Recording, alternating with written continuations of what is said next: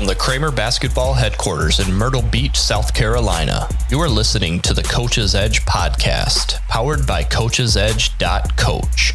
Here is your host, Steve Kramer.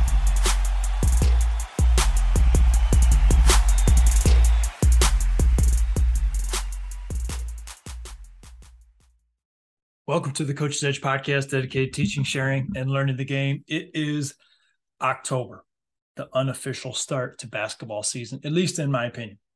Weather changes a little bit. I know even from traveling and running my clinics, once we get into October, it seems like the interest is up compared to some of the clinics that we run. The month of September, the frame of mind shifts into a little more of a basketball mode for players and coaches alike.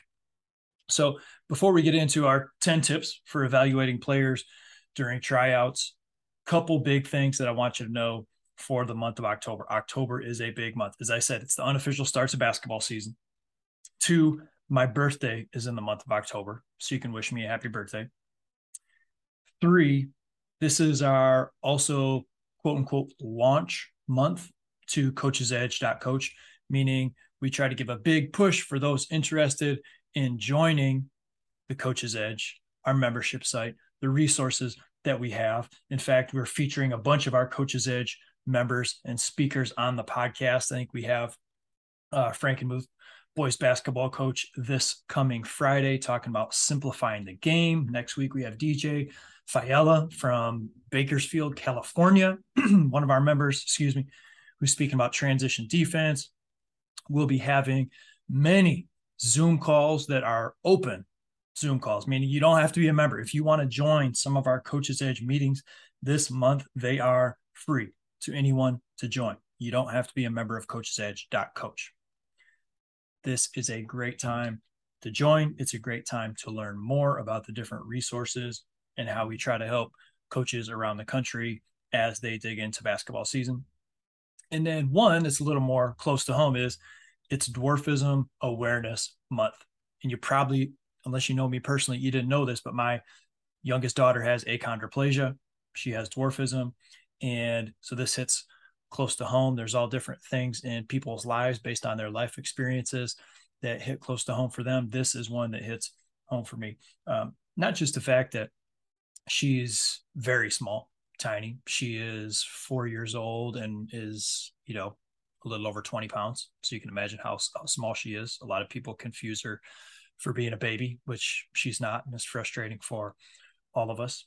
But I've learned a lot because there's a lot of things that go along with having achondroplasia that are not as simple as you're smaller or shorter, right? From rubbery joints, back pain, hearing issues, different things regarding kind of the structure of your jaw and how that affects your ears, end joints, as in like tailbone, brain of the skull, spine, different things like that. And so, what's the reason I'm sharing it? Well, it's my podcast. And so I want you to know me a little bit if you're somebody who plans on listening for a while, right? I think that's important that you actually know the host. And secondly, it's just a good reminder that anytime that we're out and we see people that may be different from us from the outside, listen, we're all people. We're all going through different things. We all are very imperfect in many different ways. And it's important for us to be understanding. It's important for us to be loving and caring. And, when I say imperfect, I mean, like, it's easy for us to be very judgmental of other people. And I think we just need to get away from that. And for the most part, I just hope that people give others the benefit of the doubt as far as their motives and what they're all about, as far as trying to help serve other people and just to make life better for others, to serve other people, to make the world a better place. I think when it's all said and done, if we're doing those things, we can feel pretty proud of ourselves. So with all that said, back to the podcast. 10 tips for evaluating players during tryouts. This can be difficult, especially bigger schools, right? I know there's some Coach's Edge listeners that we have, and they're like, Steve, I don't have to cut. We're a small school. I'm just hoping to get enough kids out for the team so that we have a decent roster. Listen, I get it. But there are a lot of schools that have thousands of players or player students within the high school, and they need to be able to know kind of a guideline that can help. And I think this one can help. So I'm going to run through this list. Neither one is more important than the other. I think they're all very vital. 1.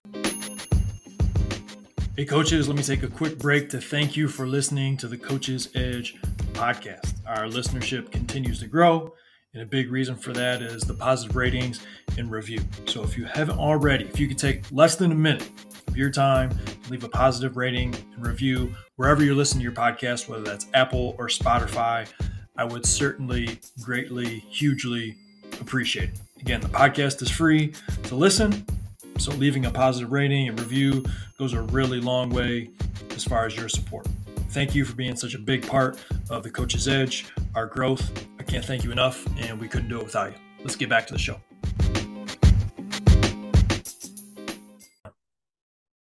We over me. Are they a we over me type player? How do they value themselves compared to others on the court?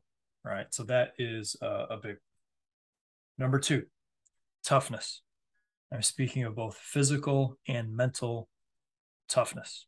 Physical being taking a charge, diving for a loose ball, setting hard screens, bumping cutters. From the mental side of things, are they able to maintain their wherewithal regardless of the situation? Or do they easily get flustered? Are they able to hang in there when the going gets tough? A lot of times when things get difficult, it's natural for us to isolate on ourselves. And I love seeing when the going gets tough and you got that one kid, things are really tough for everybody, but instead they look around and say, actually, this is an opportunity for me to not just concentrate on me, but to help other people. That's a great sign of mental toughness right there. Number 3, do they make winning plays? Do they make winning plays? When you watch them play offensively and defensively, are they able to go through different reads? You look at their decision-making, saying, based on the situation going on in the game right now, this is the best choice. This is the easiest choice. That's what we need to do, right?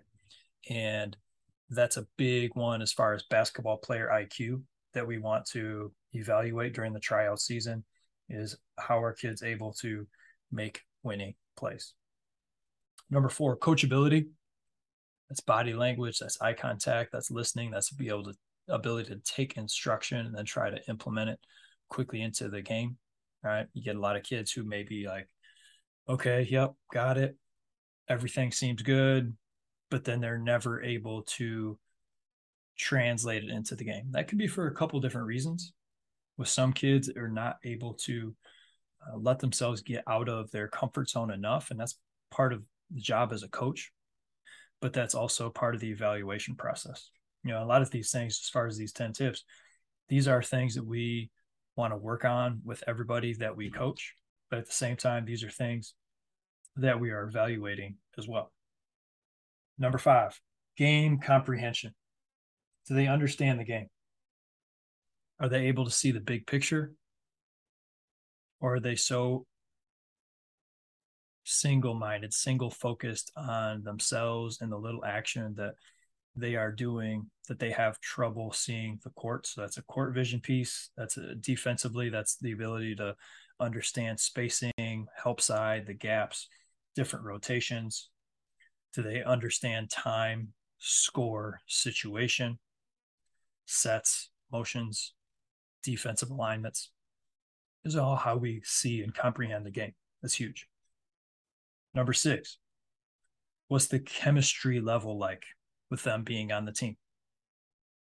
This is huge. Sometimes there's players who, boy, if they're playing well or they're getting a lot of minutes, they are a great teammate. Even if you're losing, they're a great teammate because, man, they are happy that they are part of the team by getting those minutes, getting those shots. But as soon as they start to see the floor less, their chemistry, the type of teammate that they are, goes down the drain, because that's how they are placing their value on themselves, instead of saying, hey, what's the fit? How can I help the team out regardless of my own personal circumstance? And so we want to be mindful of how the team and this individual player that we are evaluating fits. Chemistry is obviously huge. Number 7, the potential factor. This comes in a lot with underclassmen, the future that we're trying to project, age level. You think they're going to keep growing. And I think one of the biggest things to ask from a potential standpoint is the willing factor. When you're evaluating someone's potential, you have to also evaluate, are they willing to improve? And it's easy for us to say, okay, their mom or dad or both were really tall or athletic, and I think that we can, keep them around because, boy, they're really going to help us there. However, are they willing to improve their game? There may be a player on that team that you're thinking about cutting, but they have so much drive, they have so much will that they are going to get better. And they may not be the most physically imposing player, but their ability to continue to learn, grow, and improve is so strong that you are going to be glad that you had them on the team, kept them around for that junior, especially their senior year. So think about that. There are lots of kids like that. I'm thinking of a few right now that even went on to play some college basketball that I trained, and it had nothing to do with their physical characteristics. Props to them. Those are some of my favorite people to work with. Number 8, tying into that potential factor, is the physical characteristics and how does this translate into your style of play. So we just talked about the willingness to improve when we're gauging potential, but also here and now, what are the physical characteristics that a player has, and are those fitting any of the needs that your team has? All right. So you really need somebody who's big, but they don't have any playing experience. They're new to the game. Maybe they, I don't know, they just moved in, or who knows what. They're thinking about, maybe I'm going to go out for the team, right? And they're trying, well, do you see them fitting and able to contribute because of some of those physical characteristics that they have, and you can work with them and develop some of their skills over time? That's a little more of a project type player. But if you're looking at filling out a roster, I think it's fantastic to have a player or two like that, assuming they're willing to put in the necessary characteristics to catch up and improve, have on your team. Number 9, effort. Self-explanatory. Number 10, attitude. Also self-explanatory. I would throw communication in with attitude, because to me, you could have a positive attitude, but if you're not communicating at a high level, it's not as contagious, right? So I want people with a great attitude that are willing to communicate. And that's something that we can try to coach out of kids at times. I know I was a person like that who didn't communicate at a high level as a high school player, especially. And I needed to continue to grow and improve upon that. And the more I continued to improve in that area, the better teammate I was.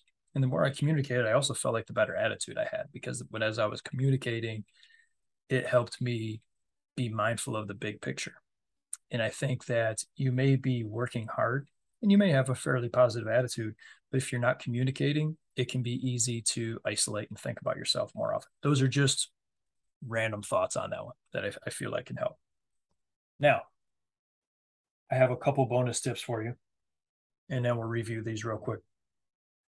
Prompt. Are they prompt? Are they early? Do they show up and they're prepared, prompt and prepared, right? For practice. Practice starts at 3. You don't want them showing up at 2:59. Right? You want kids that are showing up early and they're prepared. You don't want them walking in, oh, I forgot my, shoes or my practice jersey or whatever. I got prompt and prepared. And then my last bonus tip is eligibility. Is this a player that you're going to have to keep thinking about, man, are they eligible this week? Are they eligible this week? If you're splitting hairs between a couple players to make your roster and one of them has straight A's and the other one maybe even a little bit more talented, but they're generally failing a class on and off. I mean, that's a pretty simple answer right there, isn't it? Right? Eligibility, citizenship, school, and the community. Those are important things for us to weigh when it comes to athletes that are really on the cusp of making a team. Obviously, we want to have high academic standards for everyone, but when it comes to tryouts and evaluating who's going to make a team, you want to reward somebody, in my opinion, who is a really hard worker in school, who does their best. Does that mean they're a straight A student? No, but if you put in some effort, you're not going to be failing classes at the high school level. You're just not. Okay. So that tells me quite a bit about that off the court behavior, habits, and if they're successful in the classroom, those are the type of kids that I would want on my basketball team. Let's run down these real quick. We over me. Toughness factor, mental and physical. Do they make winning plays and are unselfish? Number 4, the coachability factor. 5, game comprehension. That's the IQ. Number 6, chemistry, the fit to those around them. 7, potential and the willingness to improve factor. 8, their immediate physical characteristics and how that can fit a need on the team. Number 9, effort. Number 10, attitude. And then the bonus tips of prompt and prepared. And the bonus tip of the eligibility, the citizenship, the school, the community contributions can be a great way to, differentiate some of those players who might just really be on the cusp of making that team or not. So those are my 10 tips for evaluating players during tryouts. My hope is that you can find this beneficial. You can take some notes down of these, and all of those things go into the fact that as you look at those characteristics, one thing I never said was skills, right? Shooting is a great skill, right? Finishing is a great skill. Individual defense is a great skill. I didn't say any of those characteristics on purpose, right? We have tons as we're breaking down those specific areas. But on these ones, these are more your intangibles as far as being able to evaluate a player. And my hope is that those are going to help you right now. So thank you for listening to the Coach's Edge podcast. If you have questions, check us out. contact@kramerbasketball.com, coachesedge.coach. And we would love to get you registered and to learn more about coachesedge.coach, serving coaches around the country as we head into the season. Thanks for listening. Get after it today.